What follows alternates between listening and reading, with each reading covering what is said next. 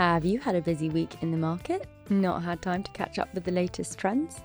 Well, welcome to Cloud9Fin, our suite of podcasts where we bring you the need-to-know information on deals, documentation, ESG, and we deep dive into the themes showing up in the high-yield, leveraged loans, and restructuring spaces. We also have our US podcast, which features discussions with members of the North American LevFin market with US editor Will Caiger-Smith, so be sure to check in every second Thursday for that. I'm Catherine Hidalgo, a loans reporter at 9fin, and I'll be your host for today when we'll be looking at docs pushback, trends, whether there is an observable greenium in sustainability-linked instruments, and how banks are shifting their underwriting practices. But first, the LevFin wrap. In high-yield bonds, it's cricket, but loans have something to show for themselves. Though it's being considered mainly a US deal, with most buy-siders looking at it out of their US offices, France-based telecommunications procurement outsourcer ETC Group is issuing an almost $1 billion tranche, chiefly in dollars. Neuraxpharm, a pharmaceuticals manufacturer, has also brought an add-on to the market. The €175 million tranche is offered at 425 bips over Euribor and is rated B3. In addition, Opti Group is rearing its head once more. The business supplies provider originally came to market in May with a €515 million TLB, which was pulled despite triple C level pricing and 2015 style docs, to quote buy-siders. Though price talk wouldn't even look that attractive in today's market at an OID of 94 and 525 bips over Euribor. LPC reported that the tranche has been reduced to €315 million and will be brought back to market, while the remaining €200 million tranche has been pre-placed. Sources have told 9fin the €200 million tranche was placed with a single investor at 800 bips over Euribor with an OID in line with market. Next up, we have the Covenant Close-Up. And here with me today, I have co-head of European Loans Research, Christine Tognoli. Thanks for being with us today. Hi, Kat. Thanks very much. And co-head of European Loans Research, Janisha Amin. Hi, Kat. Thank you so much for being with us today. So, you both recently did a webinar for 9fin on investor pushback. You cover a variety of topics in the presentation, which we'll cover in this pod and some more to come. Today, we're going to talk about documentation on both sides of the pond. So if you had to make a judgment between the US and Europe, on the whole, which geography provides more protection? Traditionally, we'd say the European market would provide extra or, more protection on average. But given the amount of convergence there's been in the last few years, I'd say they're pretty on par. On the whole, the US market is still probably more aggressive than the European market. But there's certain features that have certainly been driven by the European market. And of course, if there are some aggressive features that crop up in the US, they tend to make it to Europe and vice versa. But generally speaking, the US is probably still, on the whole, a bit more aggressive.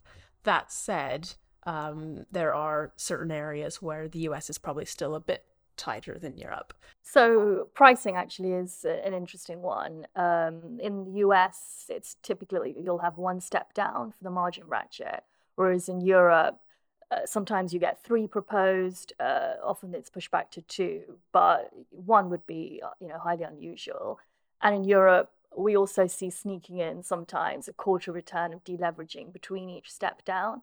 So Europe is at least in terms of the margin ratchet, can be more aggressive. Another area is MFN, so that's the protection that existing lenders get in terms of new debt coming in.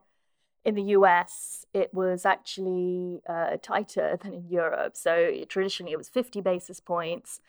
Some sponsors got 75 basis points, but 100 basis points was really a European feature. We do now see the US moving more towards Europe and 100 basis points, being seen in both markets. But interesting that people think the US is often more aggressive, but at least on those 2 instances, Europe has actually been the more aggressive market. And in terms of sort of the more strictly covenant type features, things like contribution debt, available RP capacity amount, where you can convert RP capacity to debt capacity. Those are concepts that largely started in the US market, but made their way to Europe. Interestingly, when they started in the US market, they were generally unsecured permissions, whereas when they were brought over to Europe, they were pretty much from the start permissions that were capable of being secured on the collateral on a pari passu basis, so dilutive debt permissions. Whereas in the US, again, they're sort of catching up now with Europe. It's a bit of a ping pong in terms of, a term is adopted here, made slightly more aggressive, and then that sort of leaks back over to the US market. So it is becoming a bit more aggressive in the US now as well. Commonly, those permissions can be secured there as well, but traditionally they were unsecured provisions that, when adopted into the European market, were sort of embraced by European loans and also were capable of being secured. So that's sort of an example of features that have gone back and forth between the jurisdictions, and sort of each iteration becomes a little bit more aggressive. Next up, we have Please Raise Responsibly, our segment on ESG. And with me today is ESG analyst Jack David. Thanks very much for speaking with us today, Jack. Thank you, Kat. So, following a recent ESG primer webinar on ESG ratchets and sustainability-linked KPIs put on by credit analysts Josh Latham and Alex Manilopoulos, we had a few questions come in from listeners. We discussed regulation in the SLB market last week, and this week we want to know if the 9fin ESG team can see an observable greenium. So the short answer here is we don't really know, because the sample size is so small and there hasn't been a lot of issuance, relative to other asset classes. So we have found research by Alpha that over half the studies believe greenium is justified, providing the structure and targets are robust and credible. Another study carried out by researchers at the University of Zurich paired sustainability-linked bonds with non-labelled bonds with similar or identical characteristics from the same issuer. Sustainability-linked bonds were issued with a yield of 29.2 bips lower than the non-labelled equivalents on average. So some sign of greenium here. In the past, we've explored ourselves whether there's a greenium in the deals. In the case of Telecom Italia, we believe is a green bond showing greenium features after the borrower secured its lowest coupon ever, coming in at half their average cost of debt. Generally, we haven't found evidence to suggest there is a greenium in SLB issuance in high yield in terms of issuers' historic deals compared to their new sustainability-linked deals. However, other market conditions would come into play here, making a definitive answer difficult. It should be noted, however, that these deals are often oversubscribed. There is a desire to invest in something with sustainability features, but that isn't as prescriptive as a green bond. As sustainable investing increasingly enters the mainstream, this is something that investors might be incentivized to do more. Next up, we have the deep discussion, where we discuss a topic a little bit more deeply.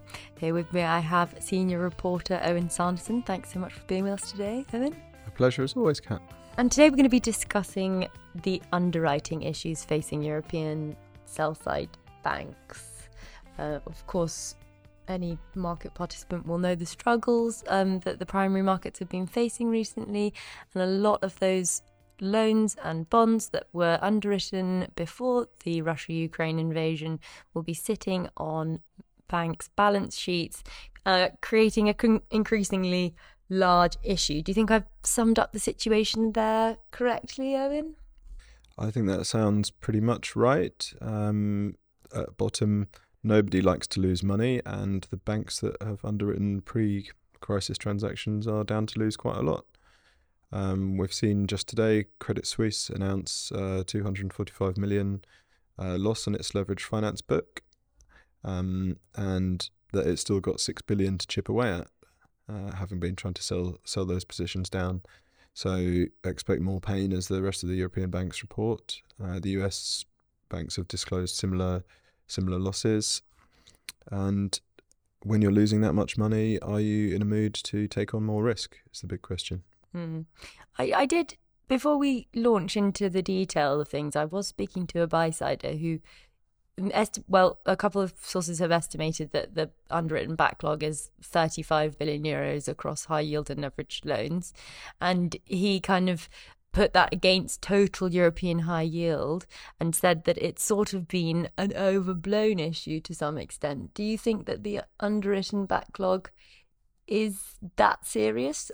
Should we really be worrying about it as much as we do? I think I'd broadly agree with that perspective. No less a person than Jamie Dimon, who obviously runs JP Morgan, estimated global backlog at about 100 billion, so 35 billion in euros, including a few cross-border deals. Sounds plausible. And actually, yeah, among the large global banks, that's a manageable amount. It's much better than in previous cycles, such as the global financial crisis, where the banks had considerably larger problems with that underwritten book. They will get through it at some point. The question is, what does that mean for the market while they're working through that? Okay. Yes, very, very good to know. We'll see some major changes, I assume. Certainly ones that we've been writing about a bit more at 9fin, such as a push into direct lending, but we're not going to talk about that too much today. So yeah, of course the market has been able to offload some deals. It's just at extremely depressed OIDs. What sort of deals have we been seeing in the market recently? The question, I think, is which end of banks' books are they chipping away at?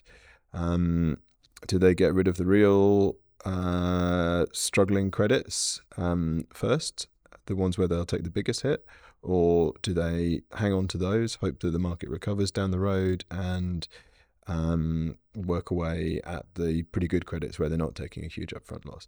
I think we're actually seeing a slight barbell effect. If you look at where, for example, Manachar cleared 86, 888 holdings, those are perhaps some of the more difficult credits to have got done, and the banks have taken those losses and probably happy to have them off into the market. But the recent Theramex transaction was, we think, very well oversubscribed, and the pricing came higher and higher, and at 94.75, I think there's a loss, but it's probably very manageable. Do you think that there's already been a major change in the types of businesses that banks will underwrite in the future? Do you think they'll push away from those kind of we call them worse, but perhaps less stable companies? Do you think that they've already shifted away from those? It's very hard to tell because there are a few data points on what is being underwritten. It's interesting that you mentioned Fedrigoni. That's probably our latest point for banks are actually open for business. Some of the banks on that are local institutions, but we've got a Goldman's, a Morgan Stanley, and Nomura. So there are some international investment banks involved that are clearly willing to do that trade. But it's a known asset. It has an existing lender base. It has top tier sponsors in place.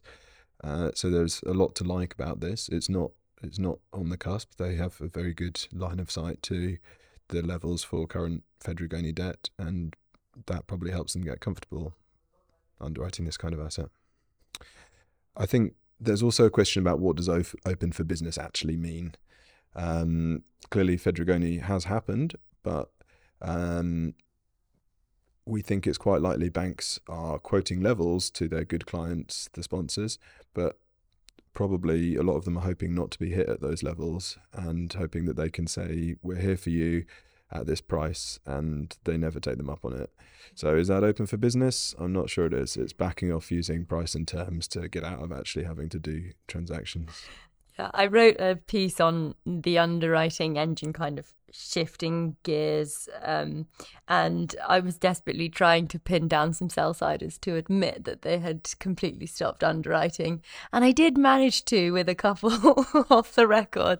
I can't disclose which banks they were, but it's very, very hard to get a sell-side to admit that they're not doing anything. They're all we're intermediaries. We're helping our customers always. We're always thinking about ways to assist our customers. But I think one thing that was quite telling was speaking to one senior sell-sider and asking him, where's that business coming from? This business that you insist continues to happen? Is it coming from your clients or is it coming from you? And I think it's very clear that there's no sell-sider out there going to clients, pitching opportunistic refinancings or anything like that at all.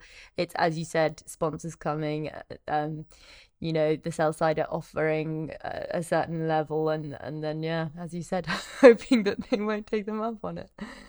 Well, the issue of M&A supply is definitely a valid one. If debt is appreciably more expensive than some of the transaction sponsors would have taken on before this year, simply won't work, simply won't hit their return targets.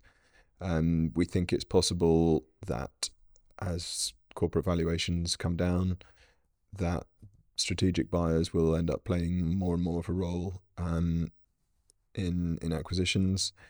Most of the large investment grade companies are actually in pretty good shape and tend to be very well funded. The investment grade market hasn't closed as leverage finance has. So they would be often the natural acquirers for some of the assets that are in play at the moment. And, again, that means down the road, less leveraged loans, less high yield, and potentially nature will heal thanks to that ultimate lack of supply. But that could be a long time coming.